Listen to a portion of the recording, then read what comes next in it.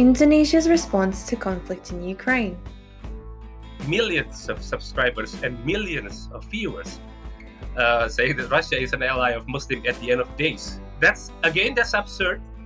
But that's the fact that people are keep repeating this narrative. Russia's information operations. But what I do think that has also perhaps done is opened a series of opportunities for pro-invasion, pro-Russian influence operations elsewhere in the world that have much less support and much less kind of wellsprings of sympathy for NATO and for the West. And digital development in Southeast Asia. This coincides with the fact that the Asia-Pacific as a region has been growing in another sense, in the sense of the volume of cyber attacks being carried out in the region. So you have this growing threat, but the capacity has not quite matched up. This is Policy, Guns and Money, the ASPI podcast, with me, Olivia Nelson. As Russia continues its attacks on Ukraine, ASPI's Dr. David Angle and Raditya Dharmaputra consider the public response to the conflict in Indonesia and the resonance of Russian propaganda. Well, Raditya, thank you for participating in this podcast. My pleasure, David. Well, some of our audience might know this, but many probably would. You produced a really interesting article recently, about a month ago now, with the Indonesia Melbourne site, in which you posed the question, why do so many Indonesians back Russia's invasion of Ukraine? At the time, you offered several reasons for this, of which the first is a strong undercurrent of anti-American and anti-Western sentiment in Indonesian society. And you suggest that this is now more out in the open thanks to social media. You also make the point that in this sense, the issue is, quote, more about disdain for the West rather than wholehearted support for Russia's actions. So could you elaborate a little bit on this, please? Yes, so initially, I think, especially in the first 2 days after the war started, Indonesian public in social media, they did not respond directly to what happened in Ukraine. So mostly we'll talk about other things like gold or maybe even about the Russian arms, things like that. But after Zelensky criticized NATO and the US for not helping them, then this response from the public start to, instead of focusing on what Ukraine or what Russia did, they started to criticize the West, started to criticize NATO especially. And then every discussion, you can see that any kind of discussion regarding Russia's invasion then turned into this idea that NATO and the US is the one responsible for this situation. So I would say that that's the early indication. So instead of, for example, either supporting directly Russia's invasion, instead of that, they are trying to portray that this is a war between NATO and the US and, of course, Russia, and that Russia is only doing this because NATO encroached into their backyard, for example. So I think that actually said something about how the Indonesian public see this war, not from the Russian perspective per se, but it is from who is the enemy. So the enemy is the US and NATO. They do not even talk about Ukraine, even though this NATO is not even involved in this kind of situation directly or militarily in this war. One thing you said, which really struck me as very interesting, and I think on point, frankly, was the reference to the hypocrisy that people have detected in Indonesia in the Western position. Again, perhaps you could go a bit further on that. Yes. So again, continuing this line of thought that this is partly anti-Western or in most cases, anti-American. It is also noticeable that you can see whenever people, or at least media or experts, are trying to explain that this is a direct invasion, a military invasion by Russia to Ukraine's sovereignty or Ukrainian territory, people always then divert the discussion into what happened in Palestine. Where were you when Palestine was attacked by Israel? And it's always the same logic. So every time you bring up the facts from the reporters in Ukraine, then they will start saying things that, okay, but the US are supporting Israel and Israel attacked Palestine. So this is the same situation, which is, if you follow the logic, it's actually quite absurd. But that's the rationale that this is actually a hypocrisy from the West, They do not support Palestine, but they support Ukraine. So this is just a way to balance the situation. Well, another point you raised was that many Indonesians seem to prefer strong leaders, and especially those who are out there peddling populist nationalism. And in that context, Putin becomes an admirable figure.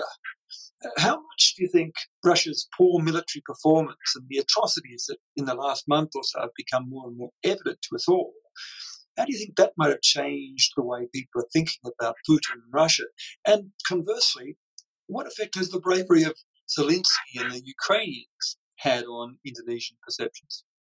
Yes, so I don't think it's actually noticeable. So if you look, in social media, you look at mainstream media's posts on Russian atrocities in several cities or Russians, military defeat, for example, in Kiev. People are not really responding to that. People are saying that, okay, for example, the atrocities are fake. This is staged by the West. It's the same line of logic following the Russian propaganda, what has been said by the Russian ministers, for example. So instead of trying to look at the situation and try to criticize Putin, for example, because of the humanitarian situation there, people are still very much support Putin. Now, Zelensky is an interesting point because initially they put him in a very, in a binary opposition to Putin. So Putin is a strong leader, while Zelensky is a clown, a former comedian, trying to position in a lower level leadership compared to Putin. So you would expect that now, because it is because Ukrainians able to defend themselves and try to push back against Russia, again, you would think that people would start to support Zelensky. It is still being portrayed as a clown. He is still being portrayed as a former comedian, as a clown. And if you follow the latest media report that Zelensky, I think, made a comment about Israel and how Ukraine wants to be this kind of not a European country, but follow Israel's model. Again, it might be contorted by the media, but it is being replied by the people, that the people said, oh, so he is a Jewish, of course, but he's supporting Israel on the war against Palestine. Again, that puts him in a very dark corner in Indonesian public. Again, I mean, I think that would bring maybe the other issues as well about religion. Absolutely. That's a perfect segue into your third really interesting point, which is about how Islam fits into this whole picture, which prima facie, when I looked at it, I was a bit perplexed by it, given what Russia and its previous incarnation of Soviet Union has done over time to a lot of Muslim communities. I mean, who was chiefly responsible for arming up the regime in Syria to do what it's been doing to other Muslims? But you make some really interesting arguments, and perhaps you could reprise them here. Yes, so initially I also thought that because of the history of the Soviet invasion in Afghanistan and then Russia's war against Chechnya and then in Syria, even against Syria, then I think many Muslim groups in Indonesia staged a mass demonstration in front of the Russian embassy several years ago. But then you can always see that after 2014, 15, and even 16, the Russian embassy in Indonesia and also this Russia Beyond the Headlines, this institution are trying to portray Russia in a different light. So they are trying to portray that Russia is an ally of Islam. So they are trying to portray Ramzan Kadyrov, for example. We know who Ramzan Kadyrov is, how dangerous he is probably, and how brutal his regime.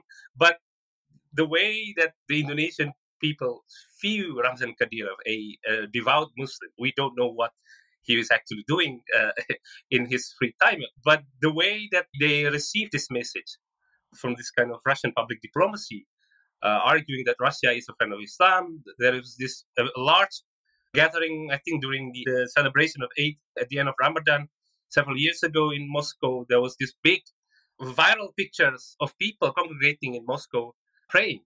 And that was pictured by this kind of Russia Beyond the Headlines, Russian embassy, trying to show that Russia is a friend of Islam. And then you can see at the moment, every time Russian people bring this Russian invasion, public will respond saying that, oh, but Russia is a close friend of Islam, forgetting that Like you said in the past, they have a troubled history in Chechnya, in Syria, in Afghanistan, and then you can trace it back to the Soviet Union. And you can always find this channel on YouTube with millions of subscribers and millions of viewers saying that Russia is an ally of Muslim at the end of days. That's absurd. But that's the fact that people keep repeating this narrative, and you can see in WhatsApp groups, in family WhatsApp groups, people are sending this message that Putin is a strong leader, he's a pro-Islamic leader. Even there is one, I think the very last message I received from one of my friends saying that Putin asked Kadyrov to stop the fight, but Kadyrov said no, Ramadan is a good time to fight because then we have doubled the spirit. It's not true. Again, it's fake because you cannot find any trace of that news even in Russian media. But it's being spread in Indonesia by people in social media as well. So you can actually see the connection. Of course, it's not a strong argument. Again, I put it in my article, but you can see that there is this Islamic version or perspective in seeing this conflict. And also, if you bring again the idea of Zelensky is being friendly with Israel and his Jewish background, then it starts to, for ordinary people, it starts to come together. I'm interested in the linkage between the popular perceptions that you've identified and the Indonesian official position, which has been quite tepid with regard to the issues in Ukraine, the invasion in the first place. But you have to say, of course, that the president, for example, or the foreign minister haven't themselves expressed their concerns about peace, their desire for peace. They're obviously horrified by what's going on. But the Indonesian position officially has not been a very strong one, to say the least. What is the correspondence between the popular mood that you're talking about and the official position? Or is there other explanations for why Indonesia's position is what it is? Yes, I don't think that the official position actually depends on the public opinion. I think the official position is based on several, pragmatic consideration. Again, you can always cite this kind of independent and free or active policy, but it's mostly a justification. And also, there are several pragmatic considerations, investment, and many other things. But I don't think that they actually listen to the public. But what I would say is that if we make a hypothetical situation where the public actually supports Ukraine, then it might push the government into thinking, okay, so maybe we should start at least changing our position. But at the moment, there is no way that the government will change position because the public is actually not supporting them to change. That's, I think, is the role of the public here. It's not directly influencing, but it is mostly act as the justification for the president and for the minister. And then with this situation, they don't have any reasons to change. And you can see in the latest UN, I think, human rights the decision to expel Russia or suspend Russia's membership in UN Human Rights Commission. And then you can see that Indonesia again abstaining at this moment, together with the other Southeast Asian countries. Right? That's right. So you can see that. You can see that as well. No, Indonesia is by no means alone when it comes to the Southeast Asian countries. Only Myanmar, and I suspect that was the ambassador speaking, not the government, and the Philippines who actually supported the resolution. Finally, how do you see the Ukraine crisis and the different responses of our governments to it affecting Australia-Indonesian relations? Australia's position is very pro-Ukraine and very Western in that sense. And specifically, how do you think Jokowi might react were Australia and other Western countries to boycott the G20 meeting in Bali this October if Putin were to attend? Yes, this is a very interesting last question. But I don't think that they will care that much about the other countries' position in this stage. So even if Australia, supports Ukraine, supports the sanction, and boycotting the G20, I don't think that it will affect Indonesian perceptions toward Russia, towards Australia, of course. Also, with other countries in the region, Singapore has been a very staunch supporter of Ukraine and sanction as well. And I think what will affect it's more like the general feelings or the perception of Indonesians towards Australians from the very beginning. So I don't think Russia and Ukraine plays into that situation. Well, Raditya, that's been fascinating, and I think it points out that Sometimes Australia and Indonesia see things very similarly, and other times we don't. Yes. And that's, I think, is eternally going to be our circumstances. But thanks again for very much for the conversation. Thank you for inviting me, David.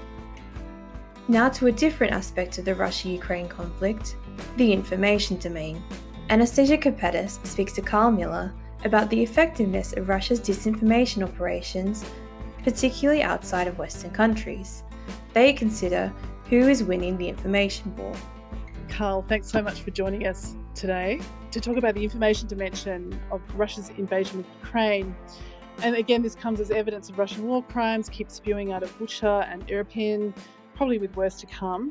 All the while, Russia is pursuing its false claims that Ukraine was responsible for these atrocities all the way up to the UN. I think they're pushing for a meeting on it today. But taking us back to the first couple of weeks of the war, many commentators from the West and analysts noted the clumsiness and, in some cases, absence of Putin's information operations around the conflict. In contrast, Ukraine seemed to dominate the information space in all domains, really, broadcast, print, and certainly social. Most recently, your team has done some analysis of Russian information operations on the war on Twitter, and you found that in BRICS countries, in places like India, South Africa, Brazil, etc., China, the information picture looks really, really different. And you're arguing that we're missing a whole bunch of stuff here. That's right. Well, Anastasia, thanks so much for having me on. Hi there, everyone. Indeed. So I think over the first month, as you say, it's become very commonplace for everyone to suppose that kind of Putin's kind of propaganda machine has kind of been kind of misstarting somehow. Lots of reasons put forward for that, all the way from Zelensky's great kind of media genius all the way through to kind of war planning secrecy and the fact that that his kind of information warfare teams didn't really know what they were being deployed to justify. But our research didn't really suggest that any of that is necessarily or entirely true at all. So we were looking at an influence operation, I think, that happened over March 2nd and 3rd. 2 pro-invasion hashtags trending across Twitter. Lots of researchers realizing over those days and in the days thereafter that they were suspicious, that there was kind of what we call false amplification that were propelling them into the trending boxes across Twitter. And our own research really looking at the nature of the accounts that were doing that propelling. So accounts that kept firing tweet after tweet containing those 2 hashtags. And when you actually look at those accounts and you do various kinds of linguistic profiling and other ways of trying to kind of characterize their behavior, you realize 2 very clear things. Firstly, very, very few of these accounts were claiming to be from the West.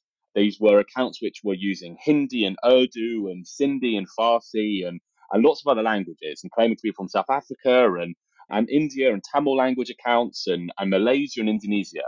Second, the actual messages they were sending on those days were not addressing the West. They were about the West for sure. This was about Western hypocrisy, NATO expansionism, but they were addressing BRICS countries. They were talking about anti-colonial solidarity. They were talking about BRICS solidarity. They're talking about Putin's role in, national liberation movements in Africa in the 1980s. So all of this began to imply to us really that, the fact that my timeline, perhaps all of your timelines, are wall-to-wall pro-Ukrainian sympathy doesn't necessarily mean that we're winning the information war. In fact, it might be blinding us to where the information war is really happening. All it means necessarily is that we're not the battleground over which the information war is currently being fought.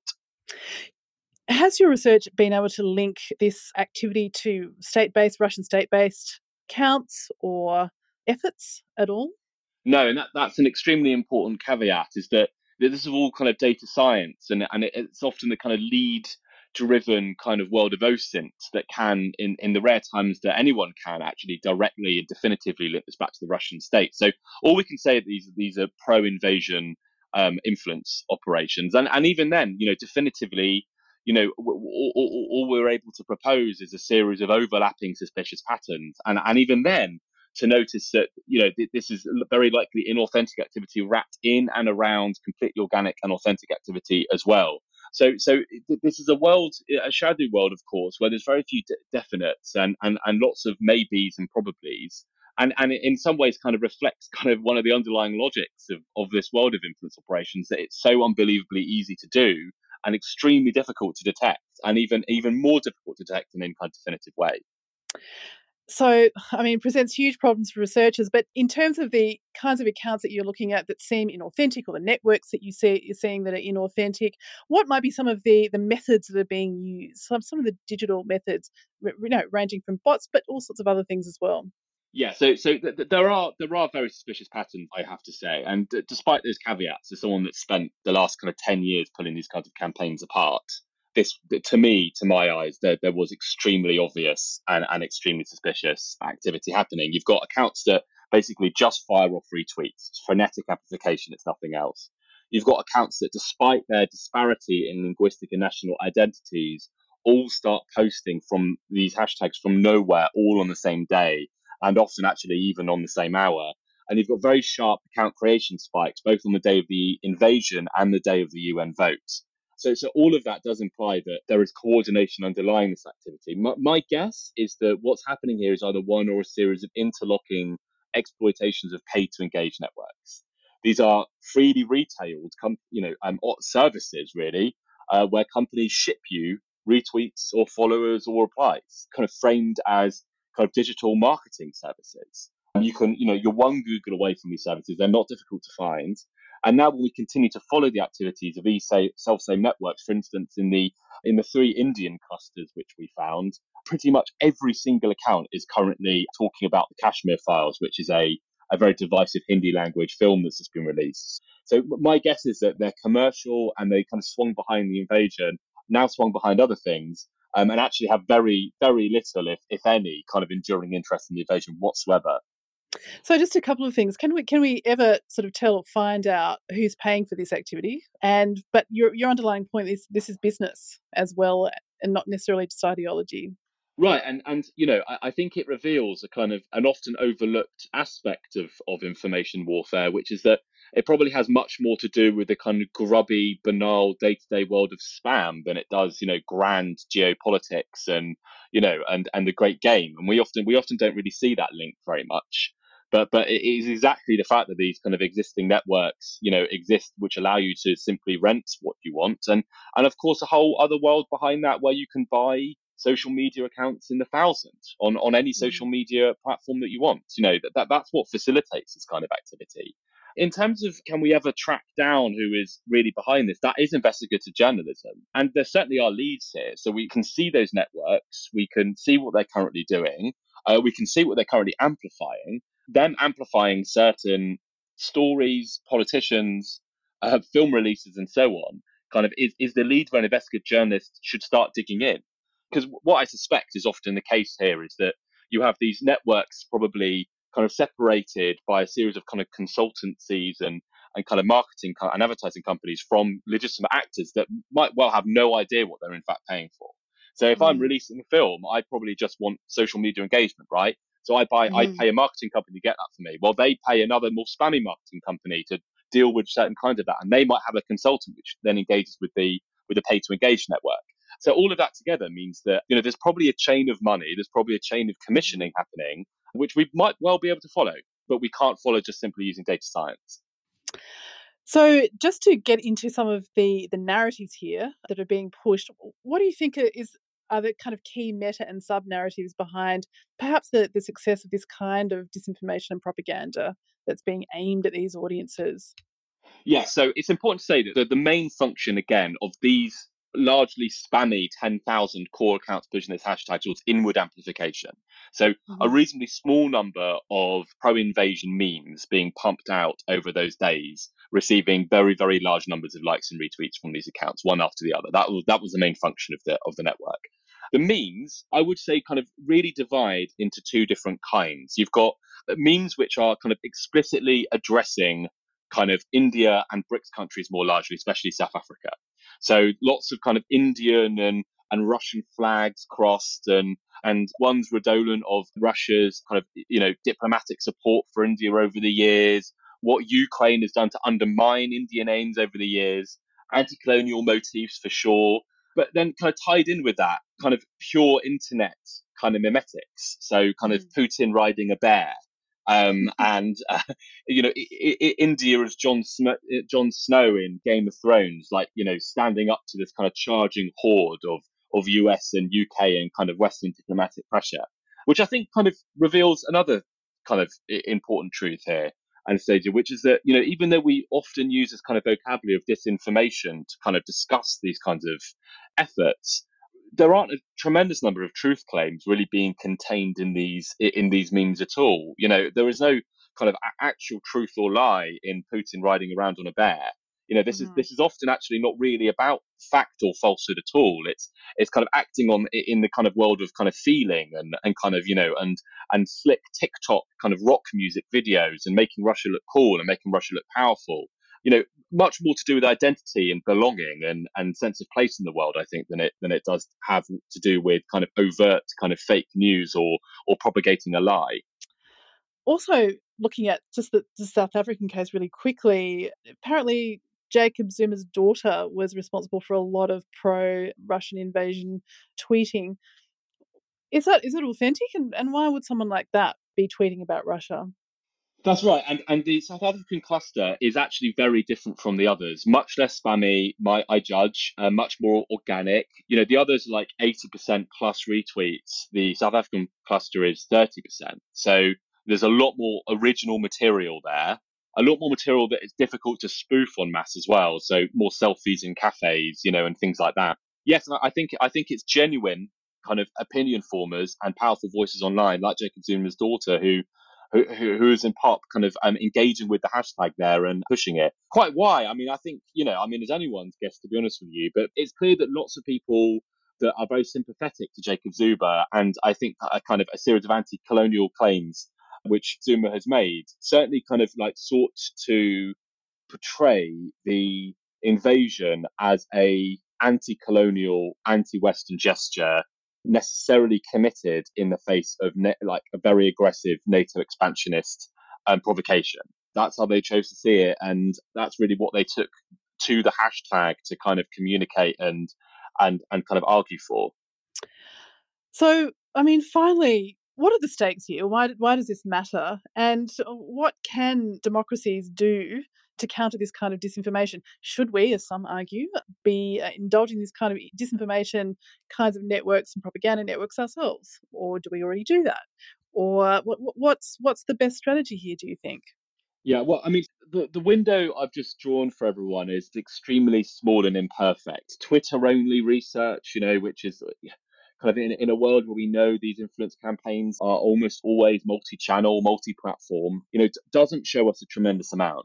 What I do think it perhaps suggests is that we are declaring kind of victory in the information war far too early. I think kind of what we're seeing is Zelensky's kind of great success in couching this conflict not as one between Russia and Ukraine, but one between Russia and the West.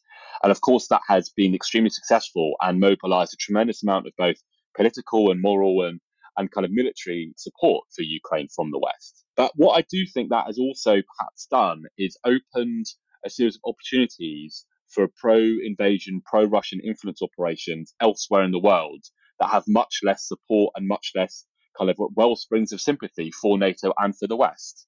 And however strange it can appear, certainly to my eyes, to kind of somehow couch what I see as essentially an imperial invasion, in anti-colonial terms, that is what these arguments were beginning to do. So I think that perhaps is as far as we can take the kind of reading of this data, is that outside of the West and outside of our own timelines, information spaces across BRICS, perhaps elsewhere as well, perhaps across Asia and South Asia too, are much more contested than we think they are. And I've had lots of journalists kind of reach out to me and start talking to me in the wake of that research from Malaysia and India and Singapore and Indonesia, all of which are seeing much more active information spaces, a much more joined conflict, as it were, than what we are seeing in the West. And I think we need to wake up to the rest of the world that is in play, that hasn't sanctioned Russia, that actually might be much more sympathetic to this invasion and might be very important in any kind of longer running conflict here, where sanctions and other forms of diplomatic and political kind of pressure on Russia become more and more and more important as the war drags on. Now, what do we do about all of that is a great question. And of course, we have built in the West our own information warfare capabilities, and military, just like Russia's, also redrew information at around the same time, around a decade ago now, to be a theatre of war, not just a tool used within war. very consequential redrawing and kind of reconceptualizing of information, in my point of view. As a writer, I find it extremely distressing, the idea that the only way of fighting information warfare is more information warfare. Because what essentially that does, I think, is drain information of any kind of intrinsic value. In information warfare, the point of information, any maneuver within information, is ulterior to information. It's about behavioral, attitudinal effects. The only reason you do something is to get someone to change their mind or keep their mind or to do something or not do something. And as cultures, I think, that do value information actually for something beyond that, as information itself having kind of impacts which actually sit entirely in and of itself, as within journalism or music or literature. It's very worrying to see information warfare really denude it of any of that kind of intrinsic value. And I think we in the West have to stop ourselves joining information warfare, because all we're doing here is hastening the kind of militarization of things that shouldn't be militarized. So the responses have to be asymmetric. We have to look beyond the platforms. Facebook and Twitter removing accounts isn't enough. We need to put more technical pressure on the people doing this. We have to put more direct pressure on the servers that are being used to attack these platforms. And ultimately, I think we've got to clean up the world of spam. It's not okay that there are these companies out there selling retweets to anyone that would pay for them. Because who's going to pay for them are going to be information warfare officers who don't even have to do the job themselves. It's not okay that this stuff is legal, and it's not okay that it's functioning freely in the open market. So the next step, I think, for us is turning to these spammy kind of pseudo-marketing companies and seeing what we can do to make the way that they operate not viable really anymore. Look, I couldn't agree with you more as a geopolitical analyst. All the systems that we depend on for our security and economic prosperity and good governance really depend on trusted information.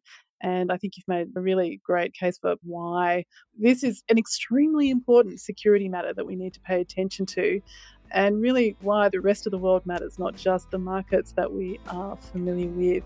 Carl, thank you so much for joining us and explaining your research, and wish you luck with your further research and hope to have you back sometime. Thanks very much, Anastasia. Thanks, everyone. Finally, Bart Hoggeveen speaks to Trisha Ray about Australia and India's engagement with Southeast Asia and opportunities to support inclusive digital development in the region. Thanks, Trisha, for joining us today on the ASPI podcast. In the last couple of months, we've been working together, ASPI and the Observer Research Foundation, on a new report, Digital Southeast Asia, Opportunities for Australia and India to Support the Region in the Post-COVID Context. And I think we've tried to kind of define what's the problem. And I think we came with a very compelling challenge that we posed to ourselves and it kind of poses to the region, which is how can we stimulate further digital development while ensuring that future growth is inclusive.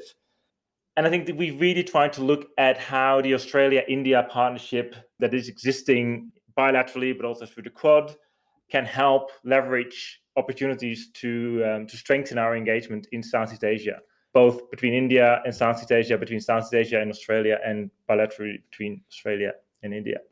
Trisha, from your perspective, and obviously from an Indian perspective, where do you see the value of this research and the report?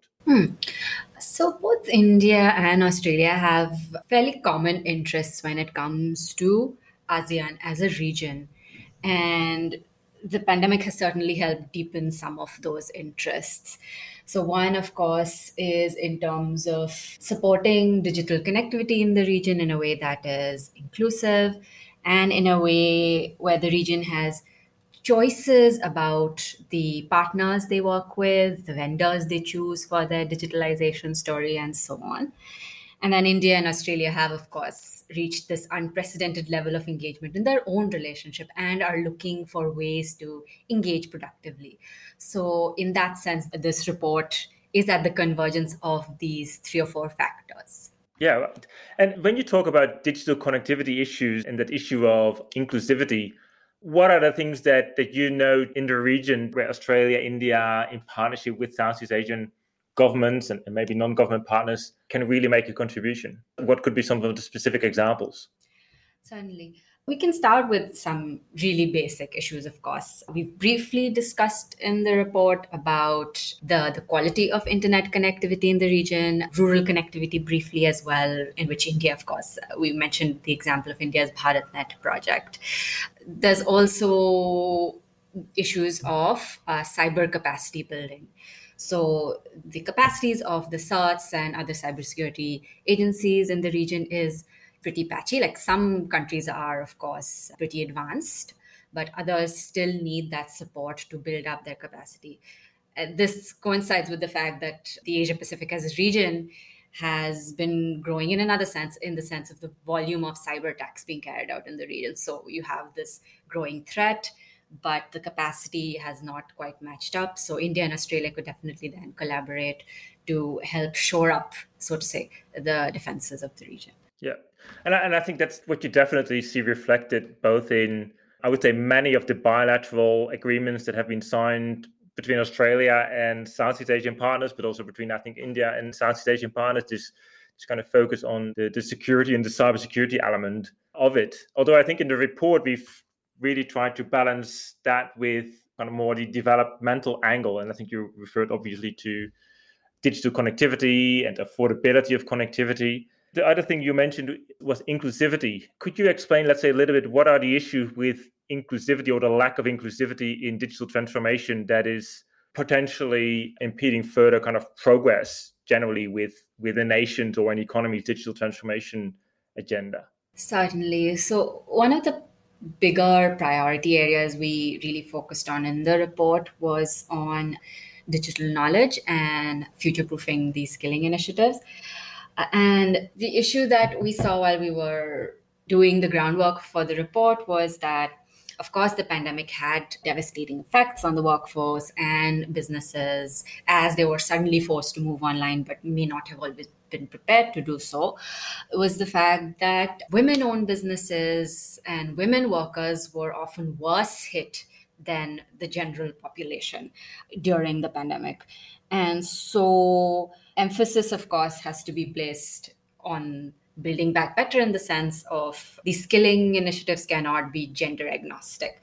There needs to be special attention paid, for example, to supporting female digital entrepreneurship and giving them access to online courses and so on. So that was also a key recommendation that we put across in the report. And did you see or do you notice kind of any of that being reflected in current engagement between, for instance, Indian endeavors in the region or Australian or other international partners' investment and collaboration in the region? Certainly. So in India's case, there is an initiative called, I believe it's the Online Risk Awareness Campaign that India is funding in collaboration with, I think, Cambodia. It's a pretty short project in the sense it's part of what India calls quick impact projects. And so that's something that India is currently working on in a concrete way, in making online spaces safer for women and children, for example. Right. And how does that compare, in your view, to some of the initiatives that, for instance, the Australian government is pursuing in the region? So I think as part of what we are calling the Partnership for Recovery, the Department of Foreign Affairs and Trade kind of launched this new package of support to ASEAN. And one of the four components was digital skilling and the transformation, which seems kind of less kind of focused on quick impact projects or shorter projects, but more kind of long-term and enduring, but also probably less tangible. Do you see there is some kind of opportunity for complementarity or where we can reinforce what India is pursuing and what the Australian approach to digital support in Southeast Asia is? Certainly. So it's not that short-term projects are better or worse than longer-term projects. They're complementary in a way. The shorter-term projects help deliver impact in a quick way, in a way that is accessible, in a way that then administrations can point to and say, this is progress that we have made in the last couple of years. Longer-term projects are, of course, great for continued engagement because staccato engagement is not the best way to build up relationship between two sets of geographies. So there's certainly a lot of complementarity there, including, for example, in terms of the relationships and networks that India and Australia have built up through these initiatives. And that can certainly help as well.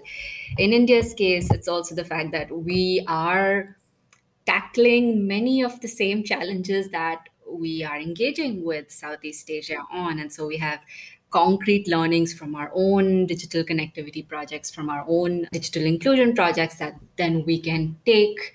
We have this demonstrated expertise, and then we can take to the region to help their efforts as well. I think that's really interesting, that the expertise that India brings based on its real life experience with kind of the digital transformation and the digital development. And we've reflected that in one of the recommendations where we talk about public digital infrastructure. So what kind of regional or national infrastructure is kind of a public good, where we talk about, for instance, India Stack, which is, I think, a really interesting example of where India is kind of leading, if not in the region, globally, on providing digital tools, digital products as kind of open source for the region. And I think we've seen Singapore already taking up that offer and combining or exchanging software products around digital payments. Where do you think that's heading in the near future? Is there something that where kind of the Australia-India relationship, but maybe also the broader relationship between Australia, India, and Southeast Asia can really tap into those existing resources?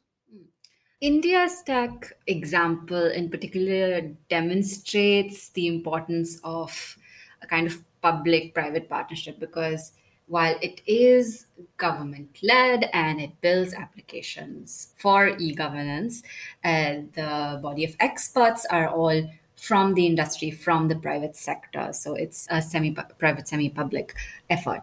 And yes, it has seen considerable success. A lot of India's e-payments apps are based on projects under India Stack. A lot of our apps that are built to create a more secure online experience are part of India Stack. And indeed, there has been interest in Southeast Asia to build on that example, to collaborate with India Stack and figure out how these countries themselves could build their own e-payments ecosystems, their own biometric IDs, and so forth. And yes, again, absolutely, there is a scope for collaboration in the India-Australia context for this as well. So thanks, Trish. And just one question at the end of this conversation. If based on, the experience of us working together, a think tank based in India, a think tank based here in Canberra, Australia, what would be your single recommendation to Australia and the Australian kind of policy community in terms of how you think they should engage most constructively with India on this topic of digital Southeast Asia? That's a big question. So what we're already doing is, of course, really helpful. This kind of think tank to think tank collaboration, putting out recommendations so both our governments can take a look and get ideas for the work that they would like to pursue. But then also actively then socializing these recommendations within those policy making circles, not just among high-level political appointees, but also the bureaucrats who will be here for a long time and who will be able to carry that through in terms of institutional memory. The other thing is there is no one single ministry or body in India that is in charge of digital connectivity. It's quite scattered. And so engagement can't just be limited to one or two ministers, or it has to be across several agencies, say cybersecurity agencies, the ME's cyber diplomacy division, Ministry of Electronics and IT. So there's more to be done in terms of building those bridges between all of these important agencies to ensure that cooperation isn't limited and narrow. Great, thanks, Risha. And I think that relates very clearly to the very first recommendation we make in the report, and which is maybe also the most kind of boring and exciting one, which is really the need for what we said, an integrated government approach to international digital engagement, where it's not just the foreign affairs departments or the economic ministries or the trade ministries. It's really a whole of government effort on the side of Australia, on the side of India, but also on the side of both partners in Southeast Asia. Thanks, Trisha, for your time. Thanks for your insights. It's always really encouraging to learn from what's actually happening in India. And I think through this report, we've also learned more how India is tackling these very issues that we are observing here as well. And that would inform the Australia-India partnership in regards to engagement in Southeast Asia on digital issues. Thanks, Trisha, for your time. Thanks, Bart. It was great being here as well. That's a wrap on this episode. This week you heard conversations with Dr. David Angle, Head of ASPI's Indonesia Program, and Raditya Dhammaputra, PhD researcher at the Johan Skuyt Institute of Political Studies at the University of Tartu, and lecturer at the Department of International Relations of the Universitas Airlangga, Indonesia. Anastasia Kapetis, National Security Editor of The Strategist, and Carl Miller, Research Director of the Centre for the Analysis of Social Media at Demos. Bart Hoggeveen, Head of Cyber Capacity Building with ASPI's International Cyber Policy Centre, and Trisha Ray, Associate Fellow with ORF's Centre for Security Strategy and Technology. Thanks for listening to Policy, Guns and Money. We'll be back with another episode soon.